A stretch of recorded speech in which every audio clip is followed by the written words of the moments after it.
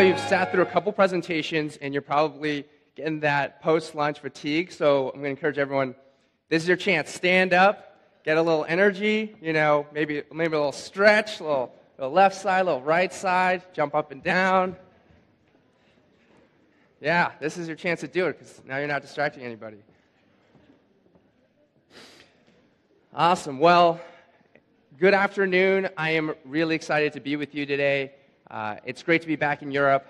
I live in New York, but I was previously out in Amsterdam and Copenhagen for some conferences and speaking with some startups. And so this is my first time in Lisbon. I want to thank Andre and the Productize team for making it possible for me to be out here today. What I want to share with you today are some ideas that build on some of the things that Michael's talk covered on what product managers are, the roles they play, and also how to hire for them. So quick show of hands. Who here today serves day-to-day as a product manager, as a product owner? Raise your hand. All right, good number of you. Now, who is involved or responsible for hiring or leading teams of product managers or involved in that process? All right, so if you want a job, you know where to look. But hopefully this talk is going to be valuable for both folks in terms of thinking through what product management can be. So, quick background on me. I started a company earlier this summer called Headlight. It's my second company.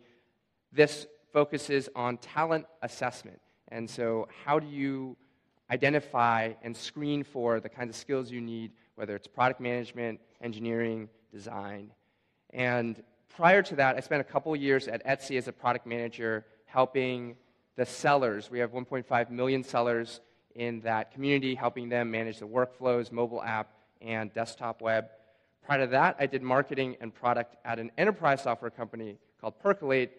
And prior to that, I was asked to serve in the federal government as part of an initiative to bring innovation and tech best practices into the federal government.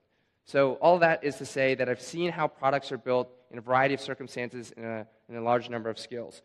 And despite all of that and spending all this time thinking about what product does, I think this question is constantly on the front of my mind, right? And I'm sure it's something that you all face when you meet someone for the first time and they ask you what you do, and you say you're a product manager, and they say, oh, what's that, right? And then there's a whole conversation. So I'm curious, we saw some definitions earlier about what a PM does, but I'm curious to hear from some of you.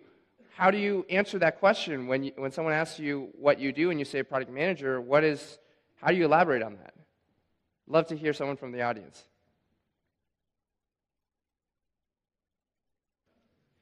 Everyone's a little shy because they know that their answer might be difficult. Josh Ellman has a good definition. He is now an investor at Greylock. He previously, I believe, was a product manager at Facebook. And he says that a product manager helps the team ship the right product to their users. And then he breaks down that definition, and I think that's helpful, but I think that we still have this challenge, right? And different people have different definitions of what a product manager does, whether it's Steve Jobs to the mailroom clerk. I think many of us as product managers see ourselves as superheroes saving the day, trying to make sure that a train doesn't crash, and we're sort of the last line of defense from that. But there are times where we're just chickens with our heads cut off, right? Hopefully not too often.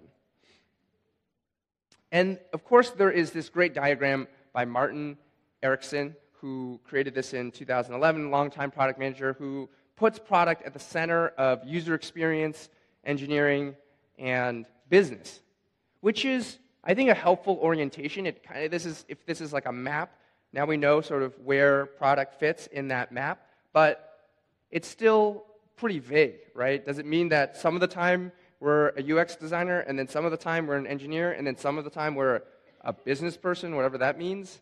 I think it leaves a lot open for what a product manager really looks like. And so I've spent a lot of time thinking about this, and I want to propose a framework for you that has two axes.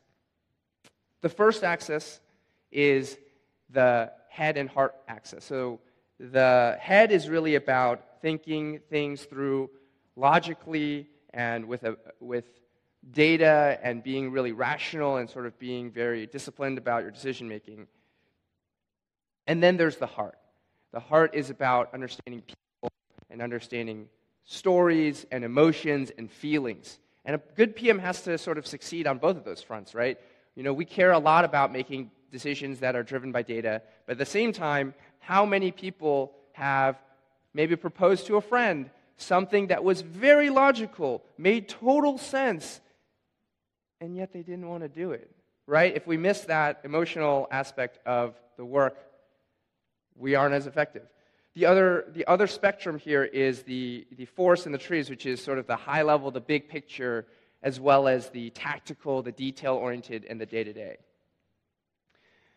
And so when you plot these in a 2x2 matrix, as every MBA would love to see, we get 4 roles, or 4 sort of cross-sections here. So the first one I call the explorer. And so the explorer is someone who is going out into the marketplace and really looking at, what are our competitors doing? What are the big trends in the market? What's going on that people need to know about that is really happening at a macro level? And then we've got the advocate, who is also looking at the big picture, but looking at the emotional needs of our users, our stakeholders, reminding ourselves of our bigger vision, of our company values, thinking about the people and the stories that we want to tell at that high level. So I call that the advocate. Then we've got the organizer, who is maybe more internally focused, thinking about, again, people and emotions, but maybe more granular, maybe within your team, maybe within a specific user or a specific meeting or a retro, recognizing that those are important and taking care of those aspects. And then finally, we have what I call the technician, which is using your head but also focusing on the details. And this is really about that tactical problem solving. Something is going wrong, there's a fire, how do we figure this out? How do we reconnect things? Or we've got sort of a really thorny problem, and how do we sort of unpack it and figure out a way to move forward? This is really about what the technician does. And so let's explore these personas a little bit more in person and talk about what I've seen in terms of what that persona looks like and how we might try to hire for someone who is strong in that persona. So the first persona is the explorer. So we talked about it again. It is looking at the trends in the market, looking at the big picture, thinking about the data that's necessary to justify a decision. At Etsy, we have been running this marketplace of handmade goods, craft supplies, and vintage goods for many years. And about a year ago, actually earlier this year, we launched our first new marketplace in a decade, and it was a craft supply marketplace. And I remember the director of product who was leading that effort. A lot of what he had to do, especially with teams that were outside his core team, were to evangelize this opportunity, explain why your team needed to help support that effort, and talking about, it's a $14 billion market, and here's what's going on, Michaels, and some of these other craft supply goods. You've got the store, but then the online presence isn't great. And so really going out there, doing that research with customers or competitors, and kind of painting that vision of what this marketplace could be. And that was, I think, a really great example of being the explorer. Thinking about someone who goes out into the wilderness and comes back and says, here are all the things that I've seen, let me tell you all about them. So how do you hire for someone who's going to be strong in this role? So I think that it's really important to ask questions that are super specific to the job. And at Headlight, we make it possible for employers to send take-home assignments where you sort of give people 2 to 3 hours to kind of work on a problem. Maybe they put together a presentation or a one-pager on what they do. But you can also ask this in an interview situation. You can say, what's a trend? Here's an example. What's a trend, whether it's cultural, economic, technological, that's really exciting to you? And what are the implications for society about this trend? Someone who's going to be strong in the explorer persona is someone who's going to be excited to talk about whether it's self-driving cars, AI, virtual reality. They've got something that they care about, whether it's the changing economic landscape. they have things that they're researching, they're thinking about, and they've gone beyond just, okay, well, truck drivers are going to be eliminated because of self-driving cars. Going a step beyond that, maybe hotels become, car hotels where you drive somewhere and you sleep overnight in the car because you don't need to drive. You can just kind of lie down, and it's a substitute for airline flights, right? That's sort of showing that kind of thinking and being more visionary. So next we have the advocate. The advocate is, again, thinking about the big picture, but from the story perspective, from the emotional perspective. And this person is all about taking care of stakeholders and listening to customers and understanding customer needs. I'm reminded of a terrible joke that goes, why are vampires terrible product managers? Because they're afraid of stakeholders. Sorry. But communication is, I think, an important part of this role. It's not only do you understand and can but can you share and articulate those needs and those concerns in a valuable way. I was recently helping a startup hire their first product manager, and we were interviewing a number of people. And one of the people, we interviewed one person who had a design background, an engineering background, had a product at a similar type of company, and they were very prescriptive. They kind of knew all the answers, and they had a plan already.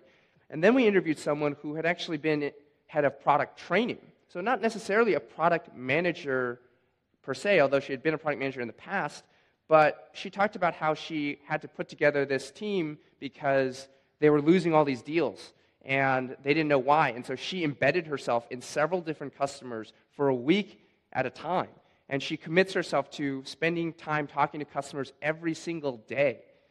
And that's powerful, right? And she stood up this entire group to do product training and to help communicate internally to the team and then also externally to the customers what mattered. And so that was a powerful example in my mind of what an advocate can do. And so how do you look for this? Well, I think one part of it is to put together a new scenario, right? And this one, maybe it's, so you've got a product launch coming up, right? And a week before the launch, a couple beta users are starting to report some really bad bugs, some bad crashes going on. And so what do? Right? Is this product manager is this person someone who's going to think about all the different players in the situation? Well, how bad is the bug? What is the pain point? Can we sort of contain it? What does engineering think about this? What does design think about this? How is this going to affect the marketing launch? If this person jumps right into the weeds and is like, all right, well, here's how we diagnose the problem, then you know that maybe they're not necessarily going to approach problems in the same way that someone strong in that advocate role would. So next we've got the organizer. So the organizer is thinking about people and stories, but on a more granular, sort of internally focused perspective. And for the organizer, this is someone who is caring about all the details, right?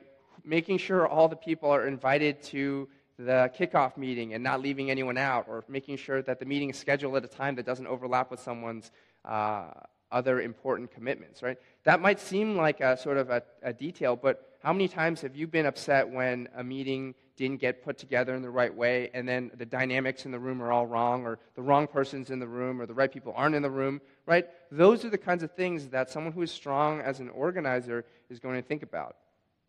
I think about one of my coworkers, Joanna, who was also a PM at Etsy and was one of those teams that was working peripherally to support some of the work that the Craft Marketplace was doing that I told you about earlier.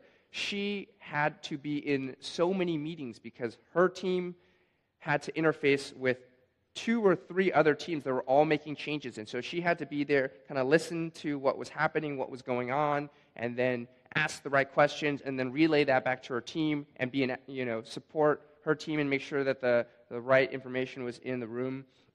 And I think that that's another important role that a product manager has to play. It's being the organizer. And so how do you select for this role? Well, I think that one way you can do that is to ask people about their ideal team process. What is the team process that you think works best? And of course, the answer is always, it depends, but there are probably some things that they found works for them and for the types of companies that they've been involved in. And so I would hope that a good product manager who is strong in this organizer role would be someone who both has a set of things that they think are effective, but also is asking a lot of questions and saying, well, how does the team work? Are there people who are remote? Is the design a shared resource, or is it someone who is dedicated to our team and our product alone? Those are the kinds of questions that really help you understand whether this person is able to think in this way. And finally, we have the technician. And so this is about diagnosing problems. This is about actually unpacking situations and being a problem solver on a very technical level or a user experience level. And I think about my own experience at Etsy when I was also supporting this craft marketplace, which clearly was a really sprawling project. And at the time, we had a challenge because one of our designers had just left on my team, and we had a person on sick leave, medical leave, who was our QA analyst. And so we were really short 2 members of our team. And so what I had to do in those situations was to jump in. I had to build out all the test situations. I had to make sure that we were regularly running good bug tracking, bug testing sessions. I had to be a designer and make UX flows and then walk that through the other designer on our team who was trying to be on both projects at the same time. And so my job was really hands-on, and I had to block off long stretches of time where I was working on those things because otherwise it wasn't going to happen, right? And so that was me being the technician. And so how do you hire for this role? I think you talk about a product that, someone who is strong in this role can think about products and think about not only delineate exactly what makes them so good, but also what's wrong with them and how they would try to fix those things, right? And because they're able to kind of break down a product experience and think about all the different aspects of it and to think about all the pieces that put it together and how those things can be improved, right? It's not just what makes it great, but what is not necessarily wrong with it, but what's adding friction.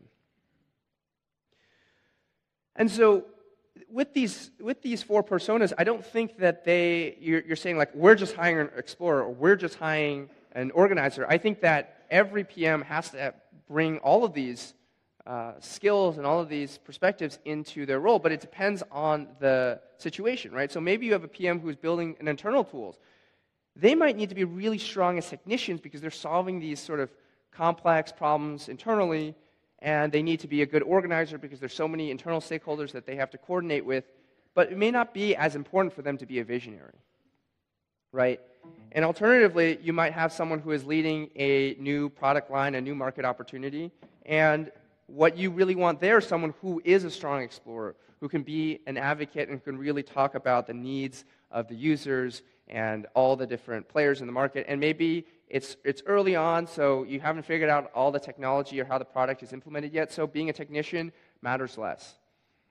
I also think that it's important to think about the makeup of your team, right? So that some teams, maybe you're full of people who are former engineers and former designers. Maybe you do need someone who comes from a marketing background who can bring some of that competitive landscape, some of that thinking. I was talking with one of the speakers last night, and we were talking about how at one point the team was thinking about hiring one of 2 people, either someone who was very experienced in IT and new to product marketing, or someone who was a great product marketer but didn't have a lot of that sort of corporate IT experience. And in that case, she was like, we need to hire that IT person, even though, of course, we're product marketing. We've got a whole team full of people who know tons about product marketing, but they don't know a lot about IT management. And so we need that valuable perspective. And so when you think about your team, it's not that there's one makeup that's the right makeup, right? It's about finding that balance so that your team as a whole is well-rounded. So what about the 5th persona, right? We just talked about 4, but this talk is about 5 personas. And I think the 5th persona really comes into play in a way that doesn't fit into the framework. Because you could imagine someone who is strong on all these fronts. They can be a visionary, they can speak to customer needs, they can organize things really well, and they can problem solve and fight fires and do all those things. but they still might not be that product manager that you really count on, that you think of as like a 10x player. What is it? And so for that, I think that there's a great analogy that I like to make about product management, and it's about climbing a mountain, or it's like helping a group climb a mountain. And as a product manager, you're supporting a group of people who are climbing this mountain, right? And you start out as a helper, and you start out as sort of like a support player, someone who's just trying to be useful and trying to stay out of people's way. And this is sometimes where, you'll hear engineers or designers who don't like product managers, they say, just stay out of my way. Okay, just don't bother me, right? And that speaks to the fact that doing product is hard, and a lot of times they've dealt with people who were actively making their lives harder, right? So step one is you just need to be a helper. And over time, you graduate to being a partner. You're a core member of the team. You're valued. You're respected. You're part of helping climb this mountain, right? Where you're, but sort of where you end up, where I think that fifth persona is being the Sherpa. And when you think about being the Sherpa, you think about climbing Mount Everest, right? You've got these expeditions that train for years and years and years, and they have these expert climbers, and there's this captain, there's this leader who's climbing the mountain, and then they go to the local area and they hire a guide. And so this guide is being hired. Technically, there's a team captain, and you're hiring the Sherpa, but the Sherpa basically becomes the de facto leader, right? The trusted member of that group that everyone is looking to, turning to, the team's lives is in the hands of that Sherpa to guide them through that mountain, help them, if a storm is coming, can we take another route? This piece of equipment is broken, what are we going to do? I think of my friend Belinda, who started as an associate PM at a startup. And there were 2 other PMs there, and so she was the most junior one. But this startup was going through a lot of growing pains, a lot of churn. And 6 months in, both of those 2 other PMs had left, and she was the most senior tenured at that company product manager. And she was staffed with the best designer and the best engineer at the company. And they were both initially like, just stay out of my way, don't bother me. But over time, she really proved her value, right? She organized user research sessions. She managed the backlog in an amazing way, and she really just delivered. She was there for her team again and again and again. And by the time that company was acquired and she left, she was considered by those same people, those same senior designer and same senior engineer, as the best PM that they had ever worked with. And I don't think you can screen for the Sherpa, right? There's no interview question that you can ask that's going to tell you whether someone is a Sherpa or not. But I think that this is an ideal that as product managers, as product people, that we can always strive for. And maybe not at every team, not in every project, not in every role, but that we hope to reach that level in the future. And that's the thought that I want to leave you with. So thanks so much. It's been a pleasure to be with you today.